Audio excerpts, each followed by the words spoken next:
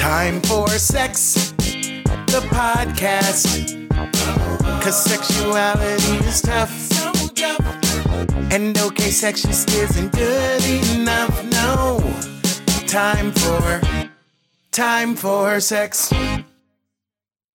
Hello, everyone. Today, I really would like to talk about the state of sex education in the United States as we know it today.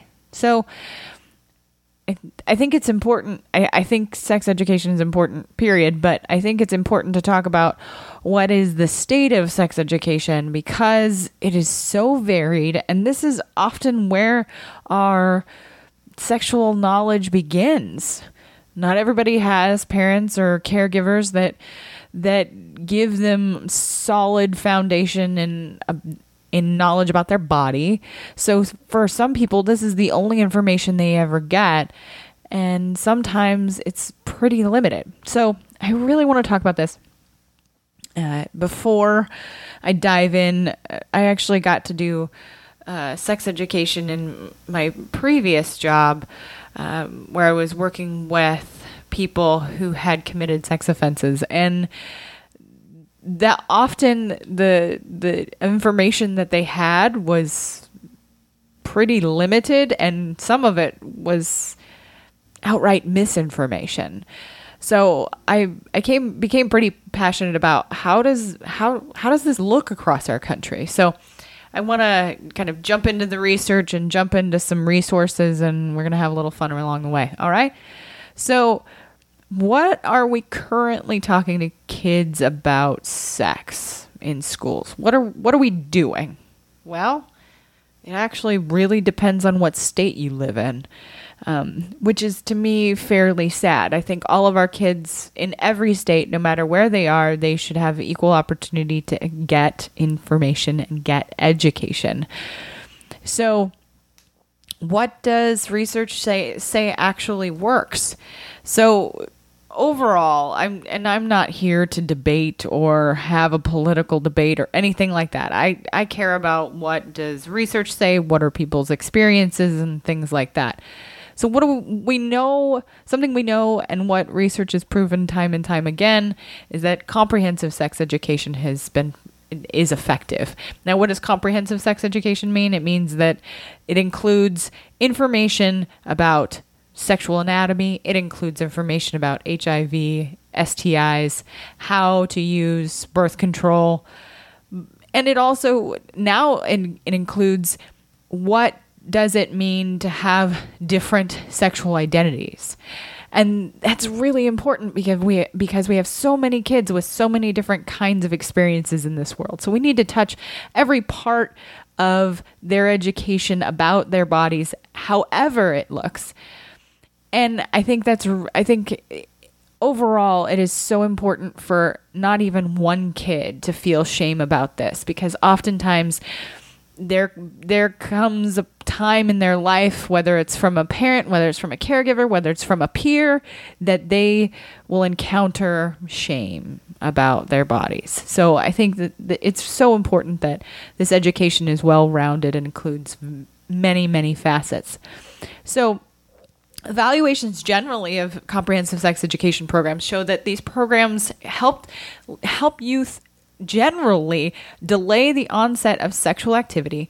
It reduces the frequency of sexual activity and reduces the number of sexual partners overall. Increases condom use, increases contraception use. Importantly, the science and research shows that youth who receive comprehensive sex education are not more likely, I'll say that again, not more likely to become sexually active. It's that old adage, like I used to hear when I was young, that if you showed someone something, they're more likely to do it. Oh, if you show them or talk about this thing, they're more likely to do it. That is not at all the case. They're less sexually active. It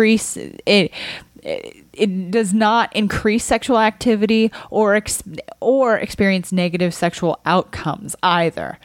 So Effective programs exist for youth for many, many racial, cultural, and socioeconomic backgrounds. And that is super important because kids need to be able to identify with the information they're receiving. It cannot just be about one group of people. So there's been a lot of research done, specifically the National Survey of Family Growth, to what they did was they tried to determine the impact of sexuality education on youth, sexual risk taking for young people ages 15 to 19. They found that teens who received comprehensive sex education were 50% less likely to experience pregnancy than those who received as abstinence-only education. Now, abstinence-only education, for those of you who don't know, is when they teach kids to not have sex, and that's the only option, that they shouldn't have sex, and that's the best prevention from anything. When I was a kid, I got a combination of these two things. So I got comprehensive plus abstinence only. So it was, here's all the things to prevent STIs, and here's how you prevent pregnancy, here's the body, and by the way, kids, don't have sex. Don't do that. It's wrong. That's the message we were given when I was young. So the research bears out that comprehensive, all of the pieces, giving kids all of the information is the best course of action. So it looks like researcher Douglas Kirby from the National Campaign to End Teen and Unplanned Pregnancy examined studies of prevention programs which had strong experimental design and used appropriate analysis. 2/3 of the 48 comprehensive sex education programs studied had positive effects. So 40% delayed sexual initiation, reduced the number of sexual partners, or increased condom or contraceptive use. 30% reduced the frequency of sex, including a return to abstinence, and 60% reduced unprotected sex. I think overall in our country, we are adults and are nervous about sex generally. So amplify that by 10 when they think about teenagers having sex. And that is a very, very tough place to be. I understand that caregivers and parents, all you want to do is protect your kids. All you want to do is create a space where your kids won't make choices that they are not ready to experience the consequences for. I get it. I'm a parent myself. Here's the thing. Comprehensive sex, giving them all of the information is what is actually helpful to them. So this information, some of the information I'm sharing with you is from Advocates for Youth. They're a really great nonprofit organization, and I'll make sure all of this information is in the show notes so that you can, if you're interested, take a look at it yourself. So that's the same nonprofit, Advocates for Youth. They looked at a whole lot of reviews. So they looked at reviews of sex education programs, and they compile a list of programs that have been proven effective by rigorous evaluation. So 26 effective programs were identified, 23 of which included comprehensive sex education, and at least one component of the program. The other programs were early childhood interventions. Of the 23 effective comprehensive sex education programs, 14 programs demonstrated a statistically significant delay in the timing of first sex. 13 programs showed statistically significant declines in teen pregnancy, HIV, and other STIs. 14 programs helped sexually active youth to increase their use of condoms. 9 programs demonstrated success at increasing use of contraception and other than condoms. So, and any other, so they're saying that those programs showed increased use of things other than just the condoms. 13 programs showed reductions in the number of sex partners and or increased monogamy among program participants. 10 programs helped sexually active youth to reduce the incidence of unprotected sex. So basically helping people engage in family planning and engage in having children when they're ready to have children, not necessarily when they're unready to have children when they're young. So all of that being said, I just threw a lot of numbers at you.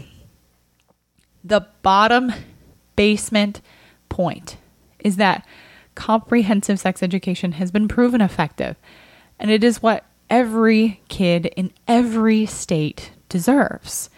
They deserve to have all of the information in front of them. They deserve to be able to make the best choice they can possibly make and the safest choice they can possibly make. And when they have all the information, it appears that that's what they do. So there is also some argument that abstinence-only program can actually cause harm. So there was the same program or the nonprofit, Advocates for Youth, also looked at the research that looked at only the abstinence-only programs. So it looks they talk about. Says a congressionally mandated study of 4 popular abstinence-only programs by Mathematica found that they were entirely ineffective. Students who participated in the programs were no more likely to abstain from sex than other students. Evaluations of publicly funded abstinence-only programs in at least 13 states have shown no positive changes in sexual behaviors over time. I'll say that again. 13 states have shown no positive changes in sexual behaviors over time. That is a big deal. Oftentimes, what will happen is that people want to legislate based on fear and whatever concern that they have of something that might happen, when in reality, when people have the most information and the best education, they're more likely to make positive life decisions. So all of that being said, I do want to bring this home a little bit here in Eastern Washington, here in Spokane. There's been a debate about adding a comprehensive sex ed program to our schools and change how it looks. And this program that they're looking at, they've actually delayed the implementation of it. So this program, it was developed by Planned Parenthood. So of course, then it becomes political. This program focuses on creating a safe space to be able to talk about not only the potentially scary biological things, but also talking about people's identities and how to be accepting of people who have different issues than them. The curriculum teaches about LGBTQ issues and terminology, which is part of the Washington State sex education requirements. So they've actually put this on hold in spite of having lots of opinion from lots of different people, even though that sex education curriculum meets all of the state requirements, they're still holding off. It sounds like, yet again, fear. It sounds like being afraid of what might happen if a kid has all of the information. That fear of what are they going to do with it comes up.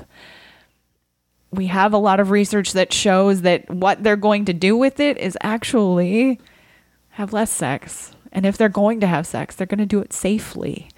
That is what I care about. As a parent, that's one of the biggest things I care about. That if someday, when my children are old enough to make those decisions, that they do it safely and they do it in the most educated way that they know. My kids will probably roll their eyes every time they hear about sex because they'll be like, Mom, oh my gosh, I don't want to hear any more about sex. So it's so very important to take a step back and try and look at the why of how the why of the fear that you have about sex, and specifically the fear you have about your children knowing about sex, knowing about their bodies, knowing about healthy sexual development, which can look different for different people. And they should know that, because once they come up to problems or come up to complications, or they have a health problem, what my hope is that they go, oh, wait, this is different. This isn't what I'm used to. I need to go to the doctor. I need to make sure that I get the care I need, not, oh, I should be ashamed and let me put this off. So that, to me, that brings us to why comprehensive sex education is important. Why do we need it? We need to help people and kids feel that their bodies and the things they experience are normal. And so they also understand what it is when things are not what is typical, or if someone is harming them. We need to reduce shame to help protect our children, so that they do know that if something is happening to their body, they can go to their trusted adult and say, hey, something is happening to my body and I don't know what to do. We need to normalize this so that children have the opportunity to get help they need if they ever need it. So I do want to talk a little bit about the Colorado study, because there's some really amazing things that have come from the LARC initiative. So I'm getting this information from the Department of Public Health and Environment from Colorado's, the statistics that they keep track of since this program went into effect. So this family planning initiative came from a foundation from Warren Buffett's late wife. So they created this foundation, and Colorado used this money to create opportunities for access to long-acting reversible contraception, or LARC. And the Colorado Family Planning Initiative drove a 50% reduction in teen births and abortions. They avoided nearly $70 million in public assistance costs and empowered thousands of young women to make their own choices on when to start a family. So that private donor's investment, which I talked about, in the state health department's family planning program allowed the state of Colorado to train healthcare providers and support family planning clinics and remove the financial barriers to women choosing the safest, most effective form of contraceptive. So typically what they would use is an IUD. So that is an intrauterine device. They are long-term birth control options. They have various types of them, and they have various types of them for young people. Now, I think these numbers are incredible. Thanks in part to the Colorado Family Planning Initiative, the teen birth rate was nearly cut in half. Teen abortion rate was also nearly cut in half, and births to women without a high school education fell by 38%. Second and higher order births to teens were cut by 57%. Birth rate among women ages 20 to 24 cut by 20%. Average age of first birth increased by 1.2 years among all women. Rapid repeat births declined by 12%, and costs avoided. These numbers they just blow me away. Costs avoided 66.1 to $69.6 million. That is so much money saved by the Colorado state government. Now, it sucks to put human experience in dollars and cents, but that's a huge amount of money and opportunities for families and young women to be able to accomplish the goals that they were meant to accomplish, like getting a high school education. That is such a huge deal. I think it's important to think about what could that do if we were to enact something like that and give access to that across the country to many young women. What could that do? What kind of futures could they build? What kind of opportunities would they have to take advantage of?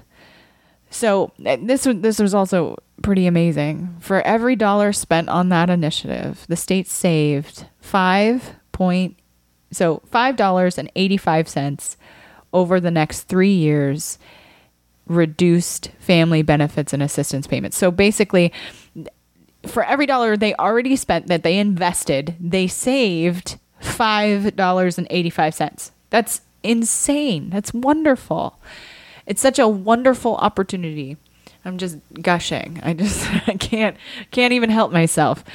So again, I think the Colorado study is an excellent example of why we need good sex education, why we need good options and good access for all of the teenagers in our country, not just some.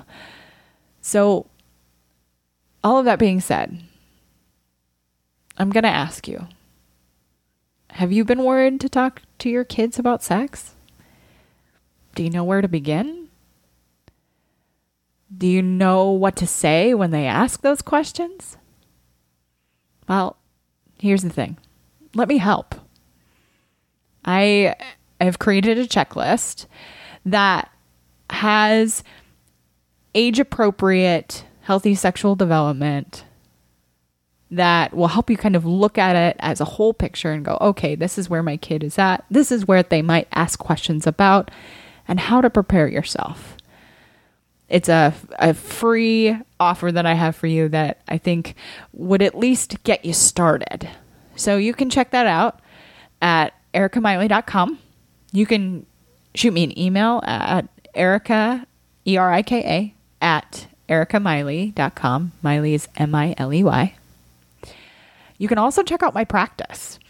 I am taking new clients in the state of Washington for telemental health. If you don't know what that is, that's video counseling, and it's a online HIPAA compliant video platform. That's a lot of things for me to tell you, but if you're interested, get in contact with me at Erica at ericamiley.com or ericamiley.com. There's also going to be groups available, so please contact me. Also, subscribe to this podcast, rate and review. I would love to hear your feedback. I would love to hear the things that you want to talk about. So again, go to my website, ericamiley.com, to get all of the information there. It's good to talk to all of you. Bye. Time for sex, the podcast. 'Cause sexuality is tough. And okay, sex just isn't good enough, no. Time for sex.